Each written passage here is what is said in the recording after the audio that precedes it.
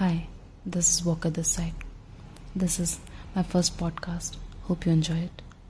Have you ever prepared for an exam that completely takes over your life, and after it's done, you don't know what you're supposed to do?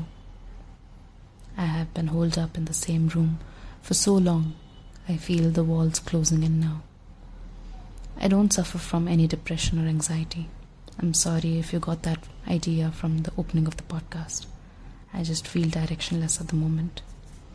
I don't know what next step I want to take, because all the schedule that took me so long to establish has gone out the window in no time. I have been scrolling through the same 3 apps over and over again for days together now, wishing that someone would send me a text. But then I wonder, what am I supposed to talk to them about? For a while I thought that it is just me who is kinda lonely, or maybe like a loner. I don't even know what to call it anymore. Honestly, I'm just doing this podcast to let people know that you aren't alone and that it will be okay, hopefully. You will find the direction in your life. You will find the purpose in your life. Until then, why don't you just walk with me?